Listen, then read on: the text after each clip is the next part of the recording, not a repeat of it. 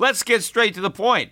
You want to grow your portfolio to deal with the rising cost of inflation, to pay off your debt or your mortgage, pretty much anything standing in the way of you and financial freedom, right? Well, with Yahoo Finance, you can get access to the news, data, and tools that you need in order to help you reach that financial freedom. And when it comes to your financial future, you think you've done it all. You've saved, you've researched, you've invested all that you can. And now you need to take those investments to the next level by using what every financial great uses. Yahoo Finance. For more than 25 years, Yahoo Finance has been the brand behind every great investor. They're the #1 finance destination, producing a holistic look at the financial news cycle, including breaking news, original perspectives, analyst ratings, independent research, customizable charts, and so much more. For comprehensive financial news and analysis, visit the brand behind every great investor, yahoofinance.com, the #1 financial destination. That's yahoofinance.com. The Peter Schiff Show.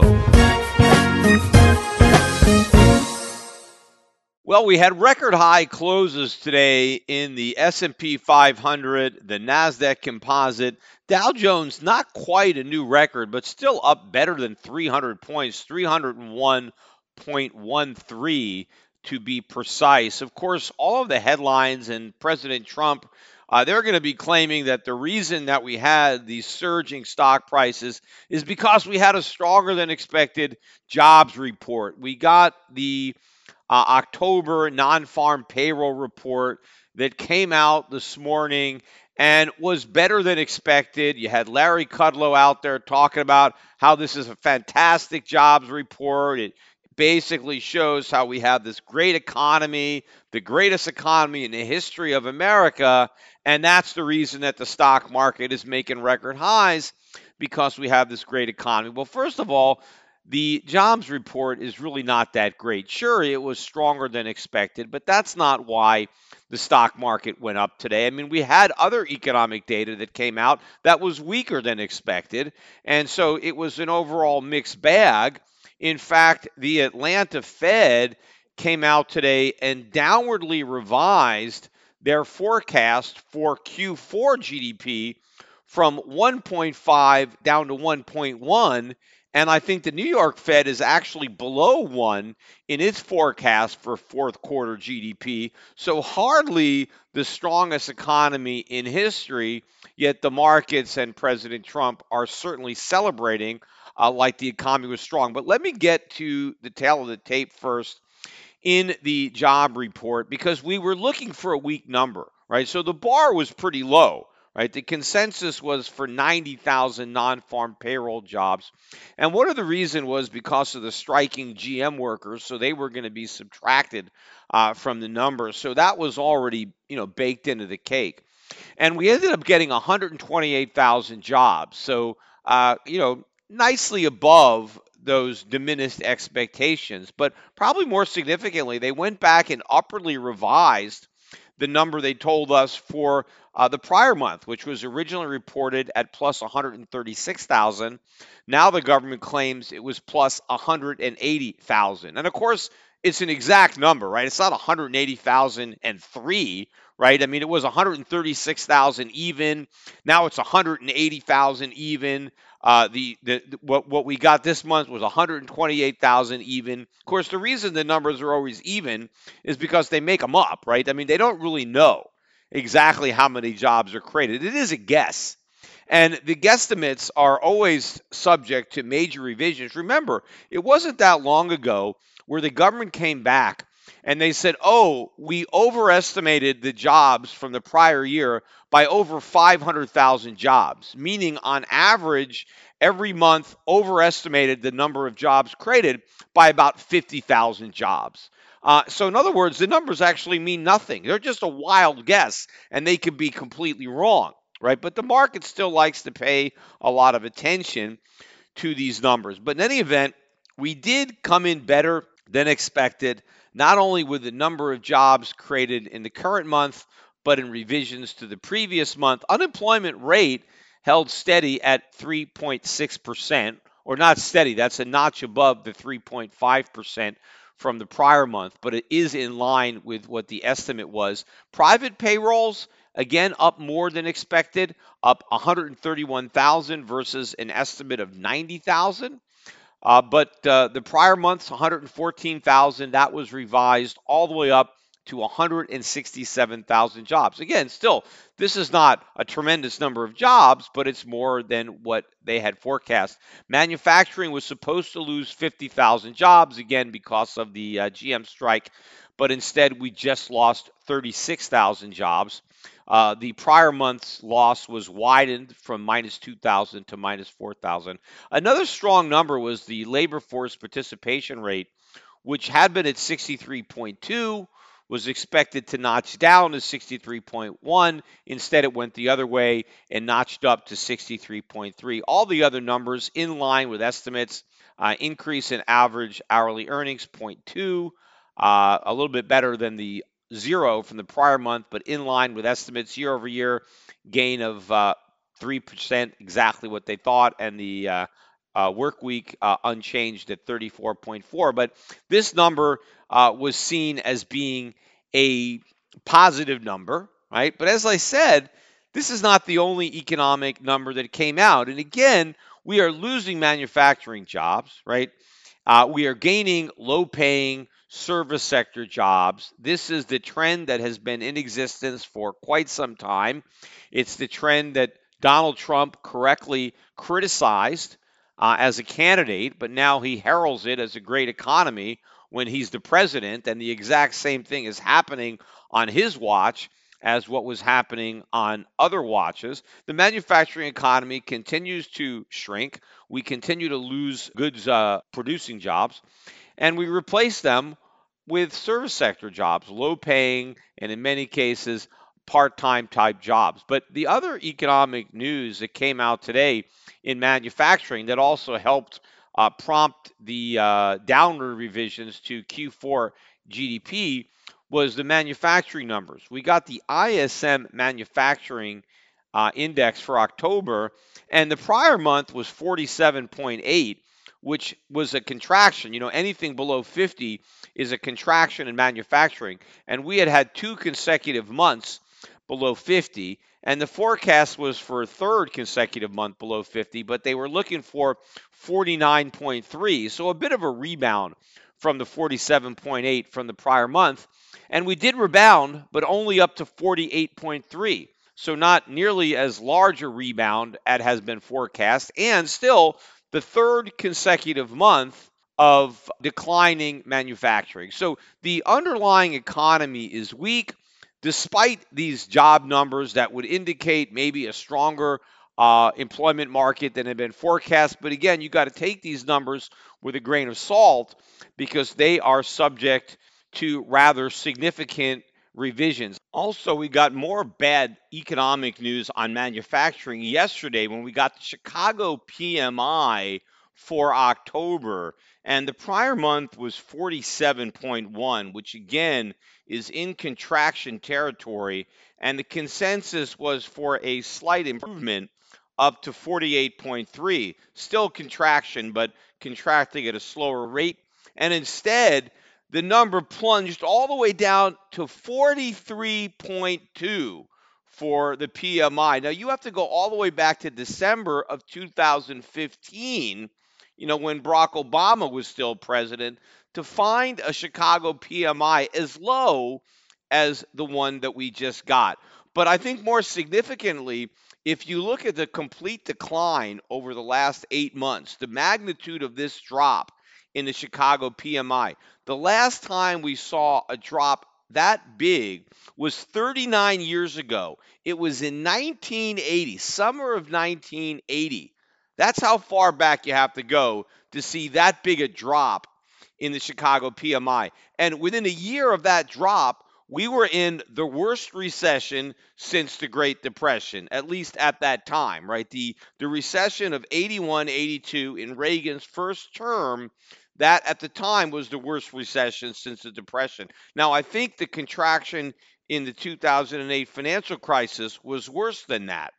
But we now have a contraction in the PMI that was last seen at the onset of a severe recession, yet you have Donald Trump claiming that now it's happening during the greatest economy in the history of our country. I think the real reason that the markets are rising is because of the Fed.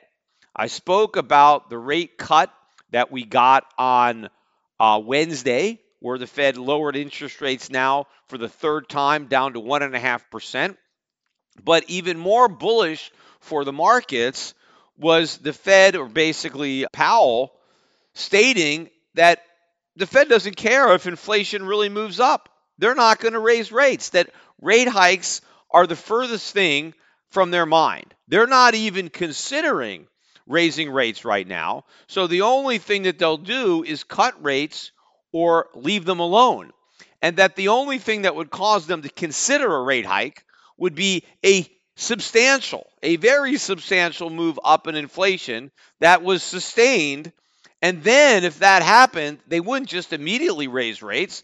They would consider the possibility of maybe raising rates. So this is a very dovish stance for the Fed to take, probably the most dovish stance I've ever seen the Fed take with respect to its supposed tolerance for inflation. Because in the past, the Fed always pretended it would be more vigilant and it would be more proactive when it came to inflation, right? That it wouldn't, wait to see the whites of inflation's eyes. I mean, it would fire if, it believed there was an inflation threat, but it didn't actually believe that one existed.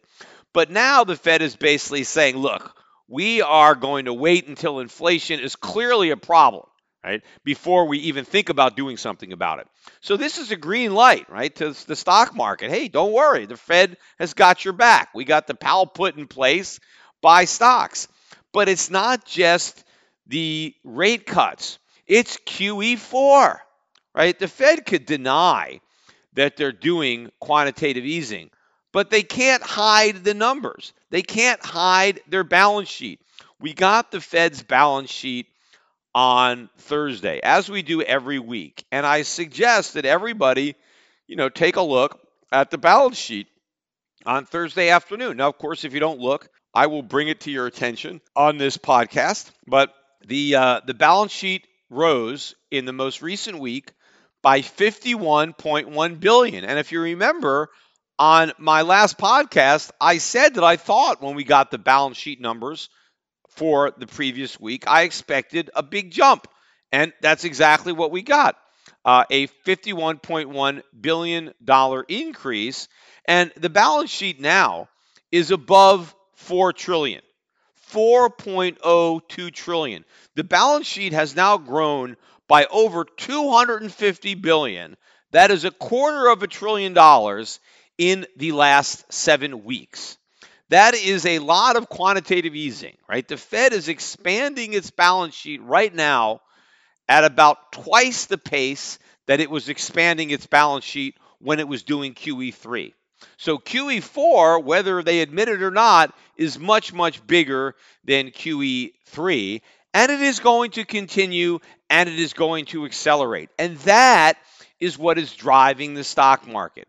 Despite the fact that the economic data is deteriorating, despite the fact that corporate earnings are falling, it is the Fed that is pushing this market to new highs by cutting interest rates, by indicating to the markets that they don't have to worry about rate hikes no matter what happens with inflation. The Fed's not going to raise interest rates. Oh, and by the way, they're doing quantitative easing, and they're going to print as much money as they have to keep the markets going up and to keep the economy propped up. Because you have to ask yourself, how would things be different today had the Fed not expanded its balance sheet by $250 billion in the last 7 weeks, right? Because obviously the Fed bought something for all that money printing. In fact, if you look at the money supply for the most recent week, and again, I said that we got to start watching the money supply numbers. They're going to be very, very important. The markets don't care about them now, but they're going to care. Money supply was up $43.1 billion last week, right? So what is the Fed buying for all this money, right? They are buying new highs in the stock market, and they're propping up the economy artificially. If the Fed had not done this, right? If the Fed had stayed out of the repo market and just let the free market function, short-term interest rates would be much higher than they are now. And the stock market would be much lower as a result. And economic activity would have been reduced, right? A lot of these numbers would look a lot worse but for what the Fed did. Now, that doesn't mean the Fed made the problem better. No, the Fed is just papering over the problem, making it harder to see the problem as the problem gets even worse. But it enables Trump to try to take credit for the new highs in the stock market or what's happening in the economy. But the credit really goes to the Fed, although I wouldn't say it's credit, it's blame, because the Fed is not doing something good. They are doing something terribly bad. While I'm on the subject of things that are terribly bad, my son Spencer reminded me today that the national debt broke through $23 trillion, another milestone of debt. And of course, when Donald Trump ran for office, he was very critical of the mountain of debt that piled up under Barack Obama. In fact, when Donald Trump took office, I think the national debt was just under $20 trillion. And now Donald Trump has added over $3 trillion in debt in less than 3 years as president. So that's better than $1 trillion a year, except it's uphill from here. The pace at which the debt is accumulating is going to be quicker. So we're going to move from 23 trillion to 24 trillion much faster than we moved from 22 trillion to 23 trillion, which is part of the reason why the Federal Reserve is back to quantitative easing, because they are monetizing all of this government debt that the private sector can't absorb, at least not at these ridiculously low interest rates that are necessary to keep some of the air from coming out of the bubble. And so that's why the Fed is enabling these massive deficits by going back to quantitative easing. And of course, while I'm continuing on the subject of stuff that is really, really bad, Elizabeth Warren came out today and released the details of how she's going to pay for Medicare for all. Elizabeth Warren, in the last debate, she was under a lot of criticism from other Democratic candidates for not being honest about how she was going to pay for Medicare for all. Right? Other Democrats are calling her out. Look, you're going to raise taxes on the middle class. You have to in order to pay for health care for all. And Warren was saying, no, I'm not going to do that. I'm just going to raise taxes on the rich. And so today, she actually reduced her plan for paying for Medicare for all without taxing the middle class at all. Right? And I read through at least the highlights of her plan, and it is a recipe for disaster. And of course, it is not going to achieve what Warren believes, but at least on the surface, right, it is not calling for higher taxes directly on the middle class. So what is Warren proposing? Well, first of all, one of the things that she's proposing is that to require all employers who are currently providing health care to their workers, health insurance. Now, of course, companies do not provide health care to their workers. The workers earn their health care or their health insurance, right? They are receiving their health insurance as part of their compensation package. So the employers are just not being generous and just giving their workers health insurance. No, their workers are earning their health insurance. They're just accepting compensation or part of their compensation. Instead of accepting it in wages, they are accepting it in insurance. And if their employer wasn't providing them with insurance, they would just be paying them higher wages, right? So the worker, it's nothing that they're getting for free. But the reason that so many employees want to be paid in insurance and not money is because if they get paid in money, they have to get taxed on it. They have to pay the payroll tax on it. They have to pay the income tax. But if their employer compensates them with health insurance, that benefit is free of taxation. So rather than earn money, pay taxes on it, and then go buy their own health insurance, the way they buy their own auto insurance or fire insurance, they would rather get the insurance policy tax-free from their employer. All right? And this whole system is simply because of the tax code. If it wasn't for the tax code, individuals would buy their own insurance health insurance the way they buy their own auto and fire and life insurance. And I believe it would be a lot less expensive if they did it that way, and it wouldn't be tied to your employment the way it is now. But in any way, what Warren wants to do is she wants to say that any companies that are now providing as part of their compensation to their workers, if you're providing insurance, that you now stop providing that insurance, and instead you take that money that you were using to buy these private insurance policies and you just pay it in a tax to the government, right? So it's not costing the workers anything.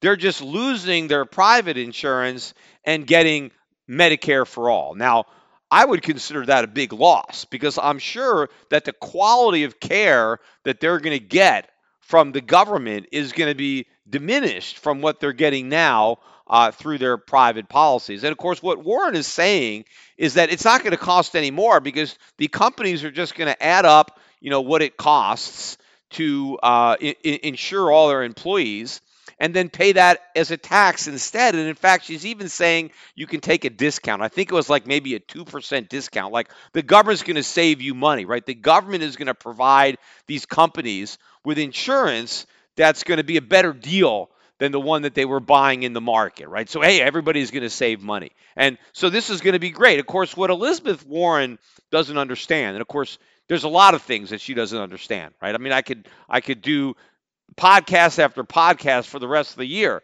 going over things that Elizabeth Warren doesn't understand. In fact, if I did a podcast about what Elizabeth Warren does understand, it would be the shortest podcast I've ever recorded.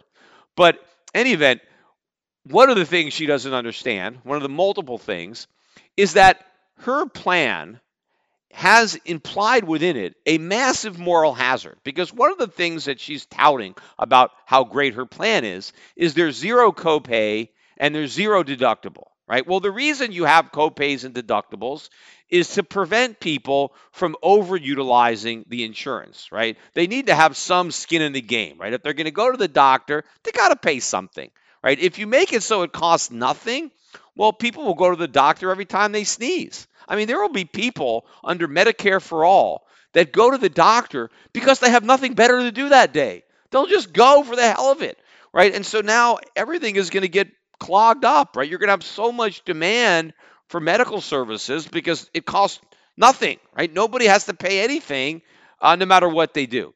So this is going to help drive medical costs up even faster than they're already going up. So whatever employers start out at, right, when they buy into this government program, the annual costs are going to rise even faster than the costs are rising now.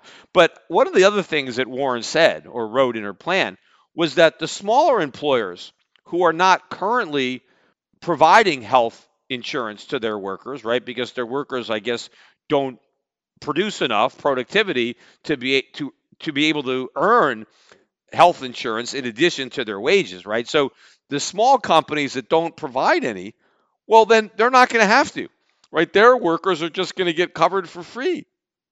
And so what Warren is actually doing is creating a big incentive for small companies not to grow, for small companies to stay small. I forget what the cutoff was. Maybe it was 50 employees or whatever it is where you're required to provide insurance or you're forced to pay your workers in health insurance rather than wages. See, that's what's doing. Again, the employer isn't providing anything. The employee is earning it. And when you require an employer to provide health insurance, you're also requiring them to provide lower wages, right? You're substituting insurance for wages. And so the worker gets insurance, but he ends up getting lower wages or fewer vacation days or whatever it is, right? Because the worker has to earn whatever he's paid. And if the government mandates that the payment has to be skewed in a particular way, well, then the overall pay package has to be adjusted so that the worker covers what he's earning through his productivity. Otherwise, he's out of a job because employers are not hiring people to lose money. You have to make a profit on everybody you hire. Otherwise, you don't hire them, right? But what this plan does is it creates an incentive to remain small because if I have 20 or 30 employees, I don't have to provide any insurance at all, right? Why? Because my employees are going to get the coverage for nothing. Right? So this again is another moral hazard to prevent businesses from growing. Nobody is going to hire that 50th employee, and it's going to give these smaller companies, an advantage in that they don't have to pay anything for the health insurance that their employees are going to get for government, right? So now where is Elizabeth Warren going to get all this money, right, to cover the insurance for all the people whose employers are contributing nothing? And that's where, the wealthy come in, right? That's where the millionaires and the billionaires come in. Number one is she has a financial transaction tax of 0.1% every time you buy or sell a stock or a bond or a derivative, which in the scheme of things, if you're a long-term investor and you buy a stock and you never sell it for 10 years, I suppose that the tax is not that big of a deal.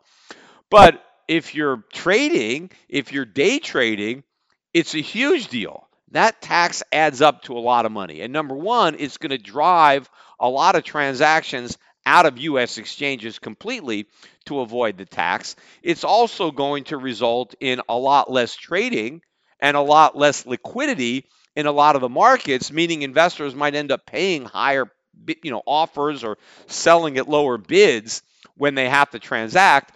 But it also means the transaction tax is going to generate a lot less revenue than Warren thinks, because a lot of the transactions that she wants to tax will no longer take place because of avoidance of that tax.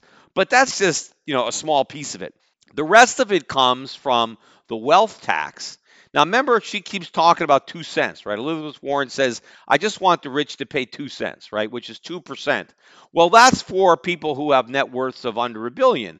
If you had $1 billion net worth, she was upping it to 3 cents, 3%. Well, now she's raised her own bid, right? Now the wealth tax is up to 6%. I mean, she's not quite as high as Sanders. I think he's up there at 8%. I'm sure someone's going to top that bid, but she's at 6% now. 6% a year wealth tax. That's a lot. Especially after 5 years, that's 30%. So if your wealth remains stagnant for 5 years, 30% of it goes to the government, right, in the wealth tax. And of course, if you're forced to liquidate 6% of your wealth every year, your wealth is probably going to be falling a lot faster than that, because when you have to sell assets, you tend to depress the price. So she's upping her wealth tax to 6%. But more importantly, she wants to increase the capital gains tax to make it the same as ordinary income, which she also wants to raise. But get this, this is the most important part.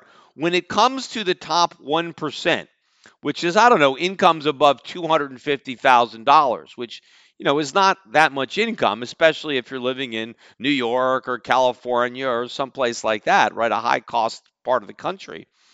Not only does she want to tax your actual capital gains, she wants to tax unrealized capital gains. She wants to mark to market the increase in the value of your assets each year and then levy the tax on the increased value, even if you haven't actually realized that value by selling the asset. Now, this is an onerous tax. And first of all, it's not even an income tax, right? She wants to have it in there as part of the income tax, but it's not income. I mean, if you own a stock and it was at $10 a share in the beginning of the year, and it's at $15 at the end of the year, but if I haven't sold it, if I just own the same shares of stock, I haven't made any income. No money has come in. I haven't received a check. I mean, other than my dividends, right, which I've already paid taxes on if the stock paid a dividend. Maybe it doesn't pay a dividend, but I have the same number of shares at the end of the year as I had at the beginning of the year. I didn't generate any income, right? I didn't sell them. If you then levy a tax on that paper appreciation, you're not taxing my income. You're just taxing my wealth. You're taxing my stock. You're taxing my property, right? So that's another estate tax. That is an unconstitutional tax because it's a direct tax that is not a portion. But what really Elizabeth Warren is trying to do is have another wealth tax, not just the 2% or the 6% tax that the really, really rich people. She wants to tax the wealth of the 1%. A lot of the people who are in the top 1%, they have net worths well below $5 million, yet she wants to tax their wealth. She wants to assess a tax on the unrealized gain. And of course, it's easy to do that when it comes to a publicly traded stock, right? Because you have your statement. You can see what it was worth at the end of last year, and then you can see what it's worth at the end of this year, so you know what your gain is. But what if you own a private business? You're going to have to appraise that business every single year. First of all, how much is that appraisal going to cost? And now you're going to have to compare the appraised value at the end of this year to the appraised value at the end of the previous year, and then pay a tax on the gain as if you had income when you had none. Where do you get the money to pay the tax? Do you have to then try to sell the business? Obviously, if it's a privately held business, there's not a liquid market that you could just get out to pay your tax. But even for the people who own publicly traded stocks, imagine what's going to happen if everybody has to start liquidating huge portions of their stock portfolios every year to pay these taxes. I mean, obviously, eventually, the stock market could crash so much that maybe there won't be any more gains. But of course, if we have massive inflation, which we're going to have, right, the price of everything is going to go up because Warren isn't talking about indexing this for inflation. So even if your gains are derived 100% from inflation, because money is losing value, not your assets are gaining value, you still have to peel off a good chunk of it and pay it to the government every year in tax. And Warren even says that, part of her plan is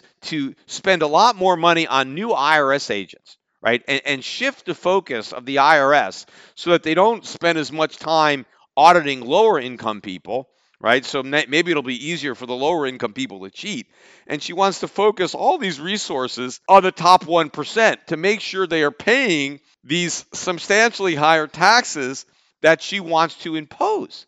But this unrealized capital gains tax would be an unmitigated disaster, especially if she compounds it with the increasing the rate on your capital gains. Now, I don't know if she's going to exempt your primary residence. I mean, could you imagine if you have to appraise your house every year and then pay an income tax on the appreciated value of your house, even if you didn't sell it?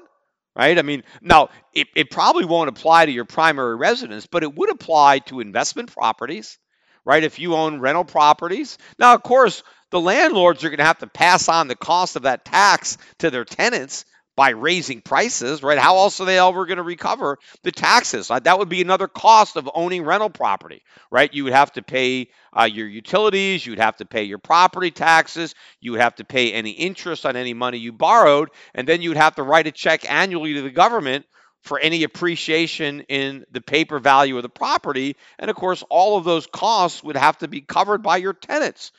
All of this stuff, right? All these taxes on the rich, right? Elizabeth Warren is like, oh, the middle class and the poor, they're not going to pay the taxes. We're just going to tax corporations, right? We're going to tax the rich. Well, where do you think the corporations get the money? Where do you think the rich get the money? If they are getting rich because they are providing goods and services to customers, well, then they have to increase the cost of those goods and services if the government increases the cost of providing them by increasing the level of taxation. And of course, when you start taxing wealth, whether it's through a wealth tax or an income tax or wealth tax disguised as an income tax by taxing unrealized capital gains, you are going at the seed corn. You are destroying the wealth that grows the economy. It is because of accumulated wealth that we get the investments necessary to raise productivity and raise the living standards of the people.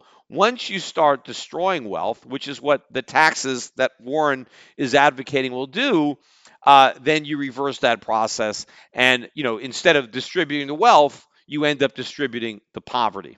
One person who's been taken on Elizabeth Warren kind of in a high-profile battle of words is Lee Cooperman, who is a self-made billionaire in the United States, and he takes issue with a lot of the things that Warren is saying, vilifying the rich and how they got lucky and how they didn't really earn that.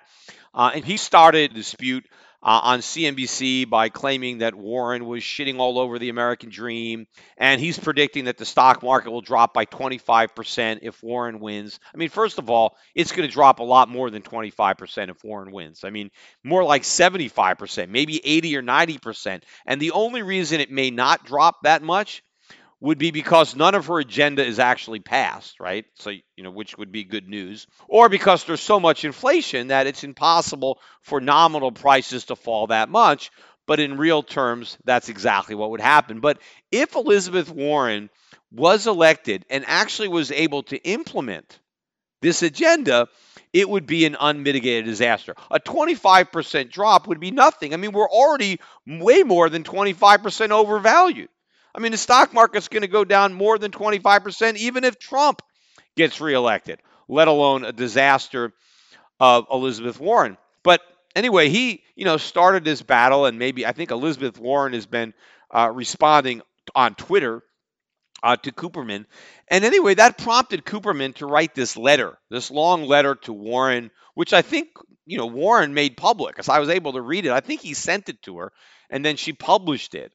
Right. And I think she likes the fact that a billionaire is upset, right, about her because, she wants to ruffle those feathers, right? I mean, she's really brave. She's willing to take on the billionaires. Well, when it comes to politics, right, the easiest thing you could do is take on the billionaires. That doesn't take any courage. What takes courage is to take on the entitlements that benefit the middle class because that's where all the votes are. I mean, how many votes do you lose by alienating the billionaires? I mean, there's not many of those. So it doesn't take any political courage at all to do what Elizabeth Warren is doing. That's the coward's way out. But of course, that's, the route that politicians love to take. But anyway, he, wrote this letter that she releases. And if you read his letter, I mean, Cooperman basically says, look, I'm fine with a progressive income tax. I like that.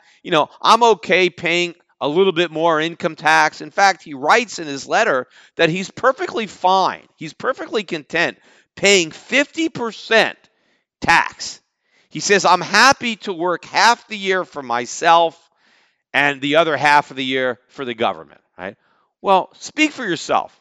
I'm not happy about that. I wasn't happy about that when I was doing it, right? For a while, that was me. I was working. I was earning a good income, right? I'm not, claiming poverty, but I didn't like the fact that half of my income was taken from me by force by the government. I did not feel free paying that type of confiscatory tax, right? I mean, if you're a religious person, if you look at the Bible, right, 10%, right? That's basically what the Bible says, okay, tithe 10%. All right, that's reasonable. 10%, 90% you get to keep, 10%. Okay, I could live with that, 10%. 50%, that's not freedom. Look, if you study history and you look at the medieval serf, right? What defines serfdom? What was a serf, right? The serf worked the land. He was a farmer predominantly, but the land was owned by the lord of the manor, and the serf would have to turn over 25% of his production to that lord, right? He didn't get to keep all of the fruits of his labor. He just got to keep 75% of what he produced. And because he only got to keep 75%, he was a serf, right? And this was considered pretty bad, right? I mean, the Lord is just taking 25% away from you. You're left with just 75%. I used to joke for years that my goal in life was to rise to the level of a serf. Like I really aspired to where I can keep as much as a serf did, where I can keep 75% of what I produce. Because I thought that would be great because it was a big improvement over, what I was getting. Right now, I'm living in Puerto Rico and I'm outdoing the serf. So I'm finally free. I'm finally living a life where I'm more free than a medieval serf. But if Leon Cooperman is content to be less free than a serf, okay, let him donate half of his money to the government. But don't speak for the rest of us. But There's another fact that not a lot of people talk about, and I don't know. I mean, people could probably call you a racist for even bringing this topic up, but I don't care. People can call me whatever they want. But if you go back and you look at slavery in the United States, because they've done this, they've studied the costs of slavery. And if you go back and you look at how much a slave owner, right, a guy that owned a plantation, how much was spent maintaining the slave, right? Because when you had a slave, you had to feed them, you had to clothe them, you had to take care of them when they got sick, you had to have a place for them to sleep, right? So they didn't work for nothing. You had overhead, right? You had to maintain that slave. And they needed to be rested. They couldn't work 24/7. You had to give them a little leisure, right? And when they were really, really young, they were too young to work. And at some point when they got older, right? I mean, they couldn't work anymore. They didn't just shoot them, right? When slaves got too old to work, the masters took care of them until they died, right? They didn't make them work. So there was kind of a little bit of a retirement built into it, right? Not that I'm saying it was good to be a slave. I'm just looking at the economics of the slave owner. And basically, if you look back at it, a slave owner spent about 90% of a slave's economic output on the slave himself, on maintaining that slave. So the profit margin was about 10%. So if a slave produced $1 worth of output on the plantation, it would cost the slave owner 90 cents to feed them and clothe them and take care of them, and he got a 10% profit. So the point I'm trying to make is that serfs, they got 75% of what they produced, and slaves got 90% of what they produced. Yet Cooperman is okay with 50%, which makes him worse than a serf and worse than a slave. Now, of course, the slave didn't have his freedom. He couldn't go where he wanted to go. He was still a slave. I'm not saying that slavery was better. I'm just looking at the percentage of their economic output that they got to keep. And one of the reasons that it cost so much to maintain a slave was that the slaves weren't very hardworking. And again, I'm not saying the slaves were lazy. I'm just saying they weren't complete idiots. If I was a slave, I would do as little work as possible, right? Why would I want to work hard? What's in it for me? I don't get paid anymore for working harder. I'm getting paid nothing. I'm going to do the minimum I can and not get whipped, right? I mean, I'm just trying to, get along. That's why slavery was so inefficient. It is much cheaper, forgetting about the humanitarian aspects of all this, right? And the fact that slavery is morally wrong. From an economic perspective, if you have a worker who you pay wages and who is incentivized to work harder to earn more wages, it is more economical to employ free labor than to own slaves and pay slaves to work, because they're not going to be as productive as free people who are working in an incentive-based system. And that's one of the reasons that slavery was dying out, because economically it didn't make sense. Free market capitalism, where you have employees being hired privately in competition with one another, trying to work as hard as they can to earn as much as they can, those voluntary interactions where employers willingly pay willing employees for free labor is beneficial to everybody. The worker has his freedom, he earns more money, and the employer has a more productive worker where he doesn't have to return 90% of the output back to the worker. But the point is, for Cooperman to be saying that he's okay living in a country where you have to work half the year for the government and then you can work the other half for yourself is not the definition of living in a free country. And it's not the definition of freedom, right? Government should take a very small part of your income.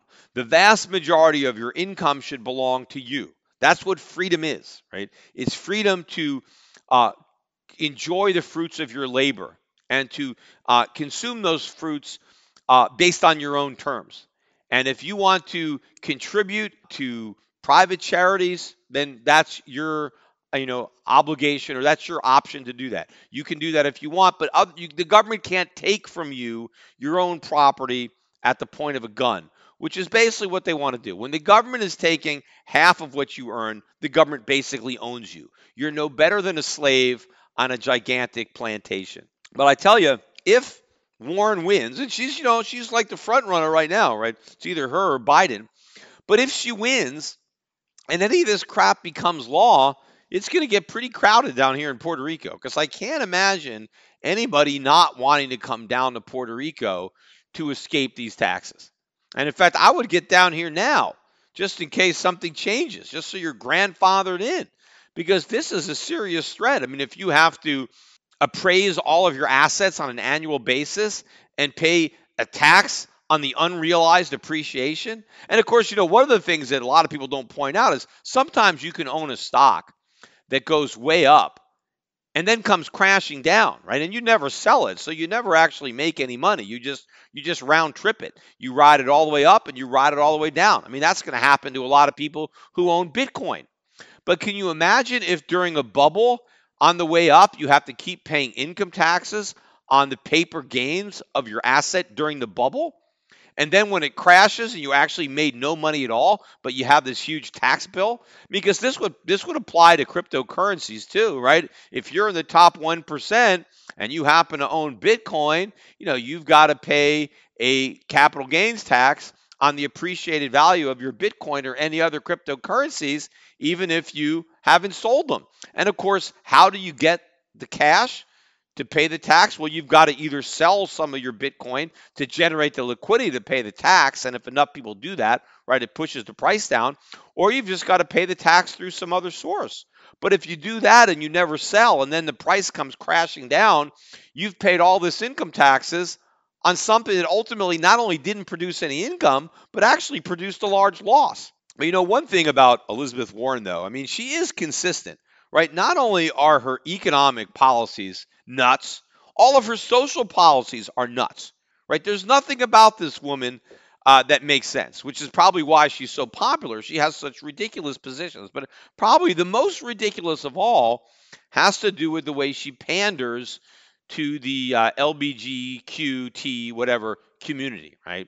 Because she has to, they're the latest and the newest victims, right? And everybody has to show how tolerant they are. And so, the craziest part about this is the people, the men who self-identify as a woman and claiming that any man who self-identifies as a woman, you got to kind of take their word for it, right? There's no requirement that they pass some type of psychological test or some doctor verifies that, they've got some certain hormone level in their bodies or that they're any way more female than male. There's none of that because that would be discriminatory. You can't do that. So anybody who just wants to identify as a woman, well, then that person is a woman and they get all the special treatment, right, that we now give women because they're part of the victims, right? You're a woman. And so you can sign on, right? So if you're just a straight white guy, right, you don't qualify for any victim status. Well, just identify as a woman, and now all of a sudden you can get yourself into that category and start getting benefits that have been reserved for women. But one of the crazier aspects, and I was reading this story, and apparently it's already happening to some extent, but not maybe to an extent that Warren wants, but it has to do with prisoners, male prisoners who self-identify as women, right? They get to go to a women's prison and not a men's prison. I mean, how stupid is that? I mean, first of all, if any guy was given the option, right? You've been arrested, you've been convicted, you're going to jail 5 years, 10 years.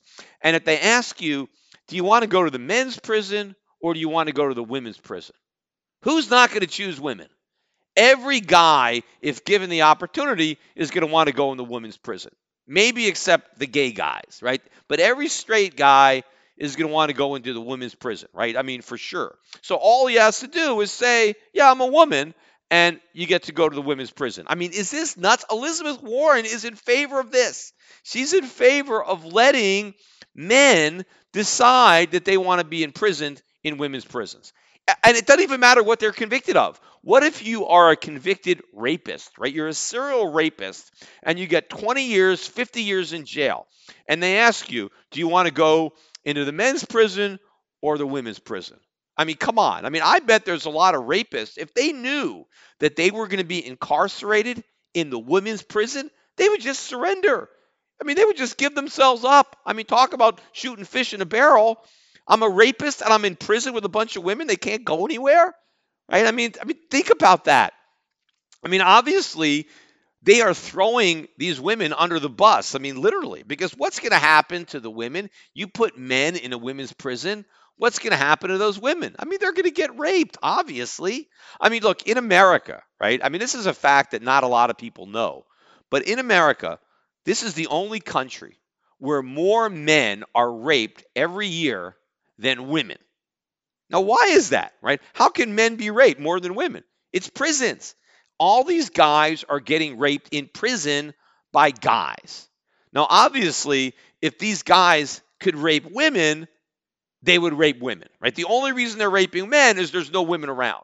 So they have to resort to raping men. I mean, I suppose ultimately this is going to be great for the guys, right, who are in prison, because now they're going to get to rape women instead of men, right? But it's even a bigger win for the guys who were getting raped, because now they're off the hook, because they're not going to get raped anymore, because there's going to be women that get raped instead. But this is a terrible thing for women. And obviously, eventually, if this actually is allowed to happen, if Elizabeth Warren gets her way and men can go in women's prisons just by self-identifying as a woman, there's going to be no women's prisons, because every guy is going to want to go to the women's prisons, and then the women's prisons are going to be too crowded with guys. So they're going to have to basically make all the prisons co-ed, which is going to be a disaster for women, and I guess it's going to be pretty good for the men. But it's not just there. I mean, look at what's going on in sports too, right? Because now when you have these guys that want to identify as women, right, the liberals are saying, well, then they can compete in women's sports. I mean, if they say they're a woman, they're a woman. But the problem is they're not. They're a man. Even if they want to believe they're a woman, they've got the body of a man. They've got the muscles of a man. I mean, they could beat women, and you're starting to see this in track and field, and, men are coming in and breaking the records. I mean, apparently I've read that pretty much any good high school athlete in track can set a world record for women in running, right? So, I mean, if men start entering women's sports, they're going to dominate. I mean, obviously, this is going to create a tremendous amount of tension in the liberal community between, people advocating for women and people advocating for LGBTQ, because if they don't do this, I mean, think about tennis, right? I mean, women's tennis, you win the U.S. Open, you win Wimbledon. I mean, it's like a $3 million prize. The women and the men get the same prize, right? Well, what if you are a tennis player, male tennis player, and you're like ranked number 1,000 in the world? Right? You're still a great player to be number 1,000, right? You're a really good player. But 999 other guys can beat you, right? So if you're ranked number 1,000, you're not going to win a major tournament. You're not going to get one of those $3 million checks. But what if you just identify as a woman and just enter in the women's? You're going to be the champion. I mean, I bet the number 1,000 guy can beat in straight sets the top woman, right? And so, I mean, that's what I would do. I mean, I think if I was the number 1,000 ranked guy, I would just enter the women's tournament. I would just say, I identify as a woman, and let's see what they do. Right? They're going to let you play, and then you're going to win. You're going to win every single Grand Slam tournament. The only problem is, once the 1,000th guy enters and wins, well, number 999 is going to enter the women's tournament, and then number 998. And pretty soon, the men's tournament and the women's tournament are going to be the same. There won't be any women in women's tennis because all the men will enter to get the prize money. Right? That's what is going to happen. I mean, and you don't even have to, change your lifestyle. You could just say, I identify as a woman. I mean, even if you're publicly out there, dating women, or maybe if you're married, look, you could just say, I identify as a lesbian woman, right? I am a woman, but I'm also a lesbian. That gives you double victim status, right? I'm not only, a woman trapped in a man's body, but I'm a lesbian woman trapped in a man's body. And so now I've got both. So you can keep on dating women and, publicly, acting as if you're a man, but claiming you identify as a lesbian woman, right? And now you get to play tennis as a woman, and you get to win all the tournaments. So this is where we're going, right? We're going to completely destroy women's sports if we can say that any man can identify as a woman, and you can't challenge that assertion based on any kind of medical criteria. You just have to take them at their word, because otherwise it's discrimination. So at some point we're going to start to see this infighting, as this whole coalition crumbles, because everybody is trying to get these special rights, and so everybody has to defend the special rights of everybody else to keep this crazy coalition in place. But in the meantime, it's ultimately going to fall apart. And the fact that Elizabeth Warren signs on to all this nonsense, right? No matter what it is, right? Any kind of populist BS cause, whether it's economic or social, Elizabeth Warren is leading the charge. She has to grab onto everything because she's afraid of alienating anybody in that coalition.